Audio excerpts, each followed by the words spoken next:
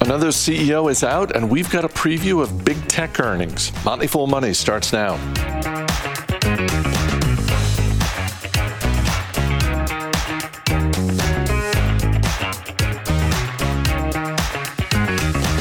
I'm Chris Hill, and I'm joined by Motley Fool senior analyst Jason Moser. Joining me here in studio, by the way. Good to see you. Hey, it's always nice to be in studio. You can add Chris Scherzinger to the list of CEOs heading for the exits. Scherzinger has been the CEO of Weber Grill for the past 4 years. He is out. Chief Technology Officer Alan Matula is going to be the interim CEO at Weber Grill. And you never like to see anyone lose their job, but my first thought when this news broke, Jason, was, oh, this is one of those things we talked about earlier this year. Expect to see more boards of directors keeping a shorter leash on their management teams. And in the case of Scherzinger, you look at the stock performance of Weber Grill. I'm not putting it all on him. It sounds like they're not either. But a change had to be made here. Yeah, I mean, it happens, right? I mean, at least it's not Traeger. And I say this as a very happy Traeger grill owner, right? I have the Traeger smoker. I don't own Traeger stock. But Traeger shares are down 73% for the year, whereas Weber down about 50% for the year. So it could be worse. But the bigger problem, I think, is that when I say it could be worse, that really means actually, Chris, it is going to get worse. If you look at the way the business has been performing, clearly it's run into a lot of headwinds. I mean, it's a very difficult economic climate for virtually anyone trying to sell anything, much less a typically fairly expensive household item like a grill or a smoker or whatever you might be buying from Weber. If you look at the guidance that they have gotten out there, just this quarter ending in June, they're pegging sales between $525 and $530 million. Now, that's down from $668 million a year ago. And I think that you look at these companies, Weber, Traeger, these are again sort of companies that played into that stay-at-home stock mania that we've witnessed over the past couple of years as we were spending more time at home, cooking at home, and I think a lot of people sort of upgraded. That's great. I understand it, but these are not purchases that you make very frequently, too, right? I don't necessarily put all the fault here on the CEO.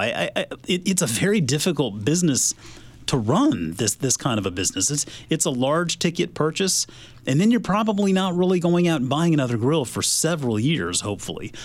They make these grills really well now. They're very durable. They can last a long, long time. So they've got to figure out a way to go beyond just the grill, right? And they're selling things like wood pellets or charcoal or even potential food plans, recipe ideas and whatnot. That really hasn't proven out yet, right? You still need to see over some time whether that actually can develop. And it doesn't look like the rest of the year is especially optimistic, right? I mean, I think they've suspended guidance for the full year, fiscal 2022, basically due to uncertainty. Now, they're not the first ones to do that. But like I said on Twitter, I mean, and maybe Scherzinger just felt like he was just sick of getting grilled on the calls, right? Hey-oh! Seriously, though, I mean, it's a very difficult job. I don't know that I feel like he probably walks out of a job like this with some financial certainty. Maybe he's kind of just happy to be done with it. It's possible. I mean, the stock is at one point was down about 20% this morning. It's bounced back a little bit from that, but as you said, it's down about 50% for the year. Yeah. I understand anyone who looks at shares, how much they've pulled back from when it went public less than a year ago and thinks, ooh, well, maybe this is the time. I would just point you to the comments from the board member who came out as part of this announcement and made it very clear, like, look, this is not going to get solved quickly. This is a brand with some equity in it.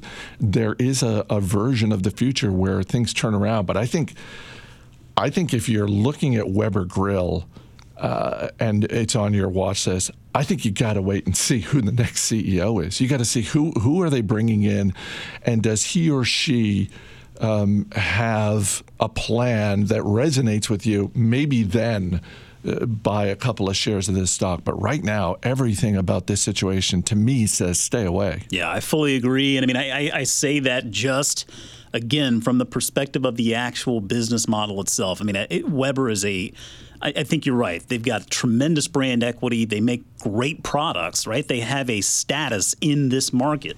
It just is kind of one of those things where, and we've seen this before, right? Good product doesn't always translate into good investment, right? It's the nature of the product, and you have to take that in consideration as to how a business monetizes that.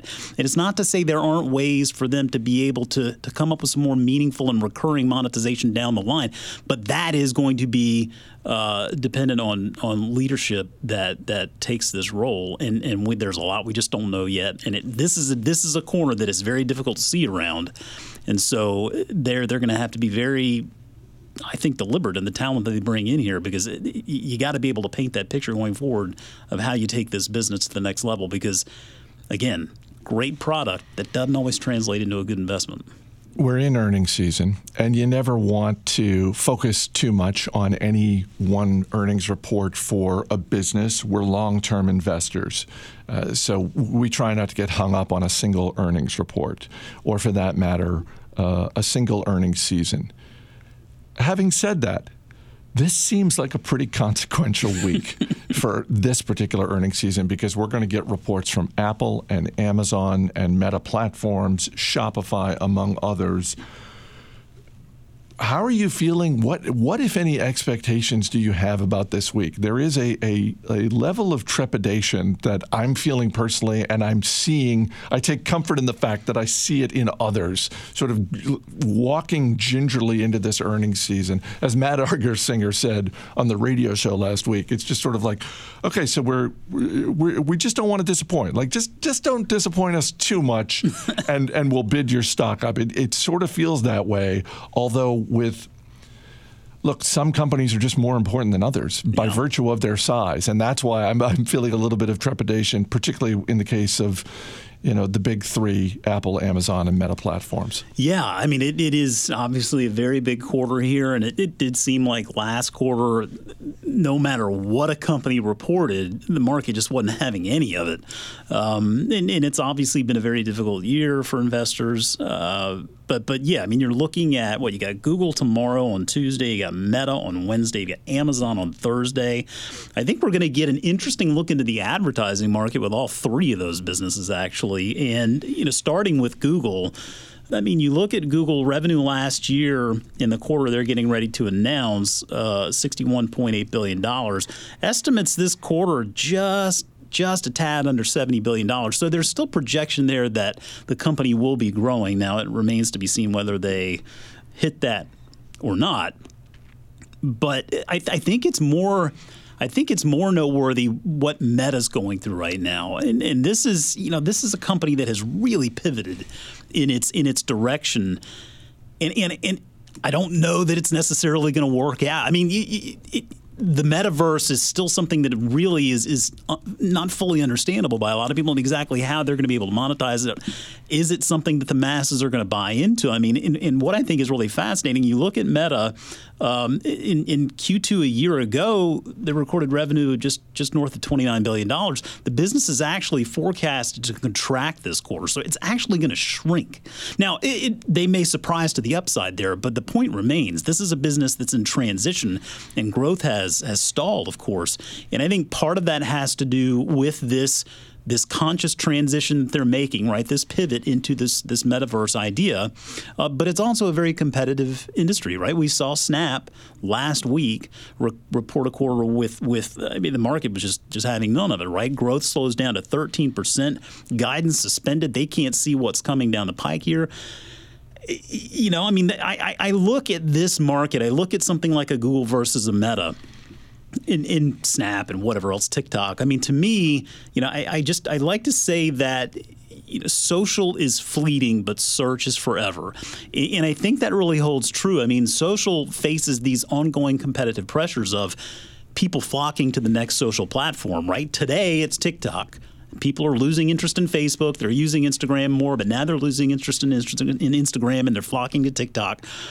something's going to come after TikTok. I don't know what it is. I mean, but it's going to be something. And so it remains to be seen there. Now, I think with search and what Google's doing, search is far more resilient because it's so much more essential, right? We just need search. And what necessarily disrupts search, I'm just not so sure, right? I mean, I don't know that that's necessarily as easy a hurdle to clear. So I like a business in this environment like Google far more than something like a Meta for all of those reasons right there. And then Amazon, of course, building out its advertising business as well, which I think is operating on a $30+ billion run rate now, which is pretty fascinating. I mean, that's just a business with so many different moving parts and ways to make money, and now you're seeing that this is a nice little ad business that they built there. But to me, it's going to be just fascinating. Given the sentiment in mobile advertising market right now, it is obviously as low as it could be. I feel like maybe it's a little too low. I look at a business like Google in this environment, and I think when you get a business like that trading south of a 20 earnings multiple, man, it just seems like that's a very short-sighted take on a business like that. It's going to be interesting to hear the Amazon call when you think about questions around Prime Day, the recent acquisition of One Health. It seems like in terms of clues to the future, that to me is the call that I'm the most curious to see the results of. It definitely feels like you know more of what you're getting with a Meta and a Google versus an Amazon that is continually dipping its toe in all of these different waters and trying new things out, whether it's retail, cloud, healthcare, grocery. I mean, just a million different ways for that business to go. And I think they're still really trying to figure out how to piece those puzzle pieces together. Is there a place where I can place a bet on the use of the word "only" in as it relates to Apple's earnings? I'm just imagining it's just like, well, they only earned, the revenue was only like it's such a big company, they put up such huge numbers quarter after quarter, and I feel like this is one of those quarters where the word "only" is going to get applied to some sum of money that is tens of billions of dollars. I tell you, Chris, the big focus out there on sports betting, man, you cannot let earnings season betting slip under the radar because it just becomes more and more entertaining every quarter. Jason Moser, thanks so much for being here. Thank you.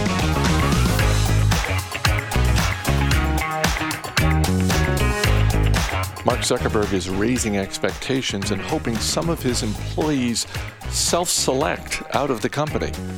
One burnout expert sounds the alarm on Meta platforms and discusses a tech company that's nailing the hybrid transition. Ricky Mulvey has more.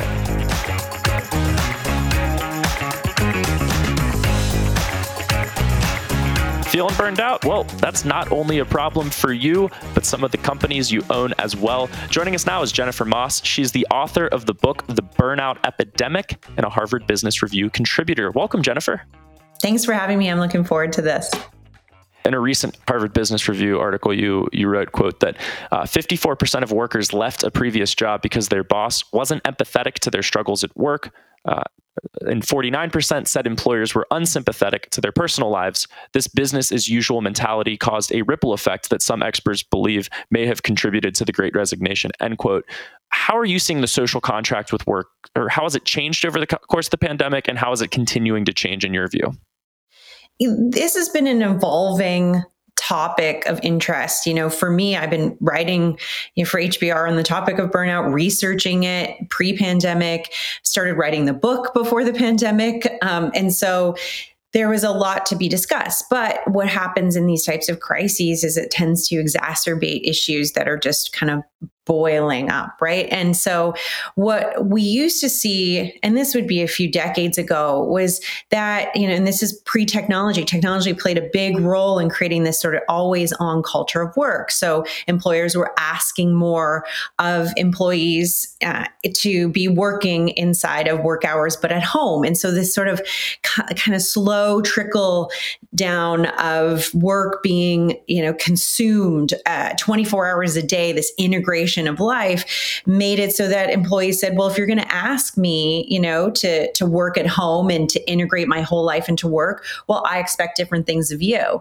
And what happened in the pandemic was that employers just felt like this is business as usual. They had the same demands, even higher demands. There was still growth expectations. And as soon as we saw that one metric that productivity was the same during COVID, working remote, it was like, oh, this big sort of false measure, whereas people were working 3 more hours a day or 30% more of their day to hit those pre-COVID goals.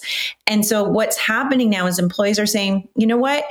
I'm not going to face my mortality for the next, for the last 2 years for a job that doesn't care at all about my mental health and well-being. And I am done. And it used to be that life was transactional and your relationship was transactional between employers and employees, but that's no longer the case. If employers are going to demand so much for their employees and to have them integrate their work and life so much, then there has to be more concern about how that's impacting their life overall. Flexibility can be a double-edged sword, and workload seems to be almost a larger key than just hours at the desk. One company that seemed to learn some lessons about workload for their employees was the company OKTA, cybersecurity firm. You spoke with the CEO, Todd McKinnon. What did he learn about workload during the pandemic for employees, and what were some of your takeaways for other companies? I love that conversation with him because he was really demonstrating empathy. He got it, and he was measuring. He was gathering data and looking at the data, because so often we see our high performers going above and beyond, and we think that that's a really great thing to celebrate, but we're not checking in to see, are they still working at midnight every night? Are they working on weekends? They might seem to express a desire and a love and a passion for their job, but they're still at high risk of burning out. And so what Todd did was he was just, analyzing when he gave people time off on Friday. So it was supposed to be sort of this meetingless Fridays or a little break where it was like a day off on Friday. He saw that when he did that, his employees would just come back in and work on Saturdays and Sundays to finish the project. So what he came to understand is that it isn't about giving people these Fridays off, or even just, the big kind of headlines of lots of organizations. We gave a week off to our burned out employees. I mean, that's just such a Band-Aid solution. That's giving ice cream to people that need water. And what Todd is saying is that we need to be upstream. We need to recognize that workload is not sustainable. So how do I reduce workload so that I can give someone a Friday off and they don't need to compensate for that Friday off by working on Saturday and Sunday? And that is really that switch. There's perks and there's optimization for people. Then that's about 20% of our global workforce that really does benefit from that. But 80% of our global workforce needs to have more upstream interventions so that they can then actually enjoy a lot of what employers are spending their money on, which is those optimization perks, sort of downstream tactics. Not every upstream intervention is helping their employees work less. Putting that in opposition, you've now got Mark Zuckerberg at Meta Platforms writing in an internal memo, quote, "Part of my hope by raising expectations and having more aggressive goals and just kind of turning up the heat a little bit is that I think some of you might decide that this place isn't for you, and that self-selection is okay with me," end quote. I'd say Sundar Pichai, CEO of Alphabet, said something similar-ish in an email to Googlers saying, quote, "Moving forward, we need to be more entrepreneurial, working with greater urgency, sharper focus, and more hunger than what we've shown on sunnier days. In some cases, that means consolidating where investments overlap and streamlining the process. In other cases, that means pausing development and redeploying resources to higher priority areas." I'll end the quote there. What goes through your mind when you're hearing these statements from, in some cases, beaten down tech companies, essentially cracking the whip on employees saying we need to work harder now in this remote first hybrid environment?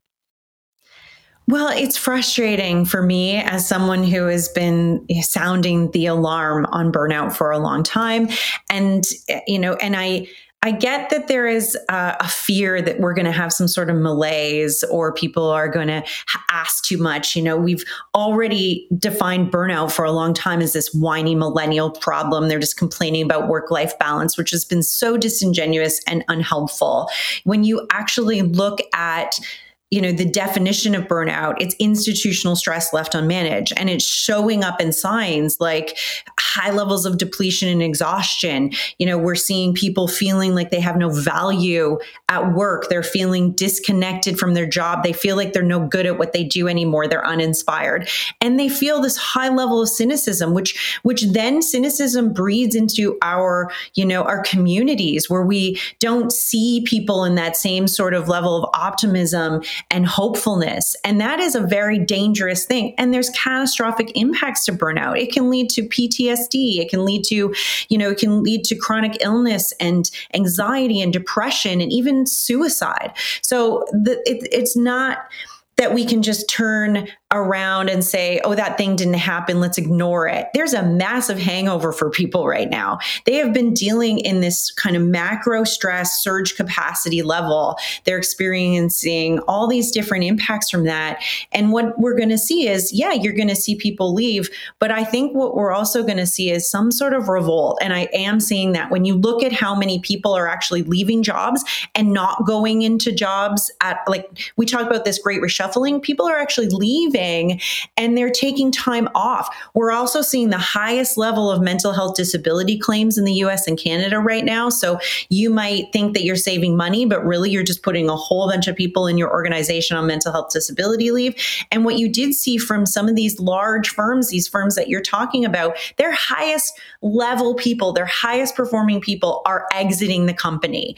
And so, it sounds like this is really great for them, but they are losing a massive amount of wisdom and talent and innovative thinking inside their organization. So all of this downstream ends up being bad financially for organizations overall. What are some companies that are handling the hybrid transition in a healthier way, in your view? I know you've done some research on Hewlett Packard. HP is doing here's the thing, I want to backtrack because HP has been doing this work for a while. They went into the pandemic with high resiliency because they were already doing a lot of upstream interventions. They were thinking about, more equitable paternity and maternity leave. So they didn't see this mass exodus of women. They cared about care leave and family leave and had protections around that. So you didn't have to see that kind of struggle with, with making choices about staying home and caring for your child or working. So there's these sort of fundamental burnout prevention, mentality around their wellness that made them more effective inside of the pandemic, made their customers happy, but also their employees had high trust scores, trust in leadership, and they felt like their employers, whether they got it right or wrong, had their best interests at heart. And so you saw less attrition within that organization, but they were doing things like I said, those fundamental sort of equity, fairness pieces. They were also, moved to a hybrid situation that didn't feel so jarring. Some companies, all of a sudden they're remote because they never had worked remote before and never even considered it. A lot of financial institutions were, insurance companies and others were really, kind of hit hard by this transition, but, Hewlett Packard wasn't. And even now, as we go back, what we're seeing is they're doing things like, listening to their employees, which was something they did in the pandemic too. They had more of this, ask me anything style conversation where senior leaders, C-level leaders would go into these conversations every single day for months, and they would have their employees just ask their burning questions of them, which created this certainty. And now as they're transitioning, they've offered a full hybrid mindset, and their campuses they're thinking more around this idea of, this is not life on site. I'm going to give you meals to take home to your family because you've told us that that's more important than us doing your laundry for you on site and making you, eat the chef's food here and coming home to your family at 10 o'clock at night. So this is that, that shift that we need to think of. And the most competitive companies I see and who I've seen, like Unilever and others, are taking on this mindset about listening, empathetic and actively listening to what their employees need, and then figuring out how to make it mutually beneficial. Maybe you're listening to this, maybe you're having a little trouble getting out of bed. You might be feeling cynical. You're feeling burned out. Can't fix the whole problem in a final question of a podcast interview, but what's maybe one or two things you can do as an employee, just as a worker, you're feeling a little burned out, to make today a little bit better? You're right. It's a systemic issue with lots of root causes. It's not going to be solved overnight. But there are some things that we as individuals can do. And there are certain individuals that are more at risk of burnout, those that have high levels of perfectionism, those that kind of look at their work as their identity. They maybe self-describe as a workaholic. I mean, these are all things that are definitely going to lead to burnout. And one of the things that we have to recognize both as leaders and as individual employees is that we've been living in sort of this emergency state for a really long time. And by definition, emergencies are unexpected, right? So now we know what this is. It is still stressful in some environments. It's, we have different kind of protocols around things, but still we have been living with this macro stress for a long time. And it's making us feel like everything is urgent. Every time we get an email, every time we get a request to do anything, any type of action that is work related, and then it's trickling into our life too, we have to deal with it right away. And we have to ask ourselves constantly, is this urgent or am I creating false urgencies around this? How do I create some boundaries around what is worth it? I created this schematic in my life, a priority sort of scale. And I say, is this a deathbed regret if I don't do this thing? And, sometimes it has to get as basic as Maslow hierarchy of needs, kind of basic level of understanding around what matters. And if we are putting false urgencies on things, we're also disconnecting from the things that make us well. And so one of the most important things that we need to do is create margins, create space so that we can spend time on things that give us joy and pleasure, like spending time with our friends, being around our family, having dinner with other people, seeing people eye to eye, and actually going and having coffee with them in person and reconnecting to that part of our community. And all of those things, eventually, if we start to practice them in small, micro kind of habits, we'll eventually start to feel better. Jennifer Moss, she's the author of The Burnout Epidemic. Thank you so much for your time. It was a real pleasure. Thank you.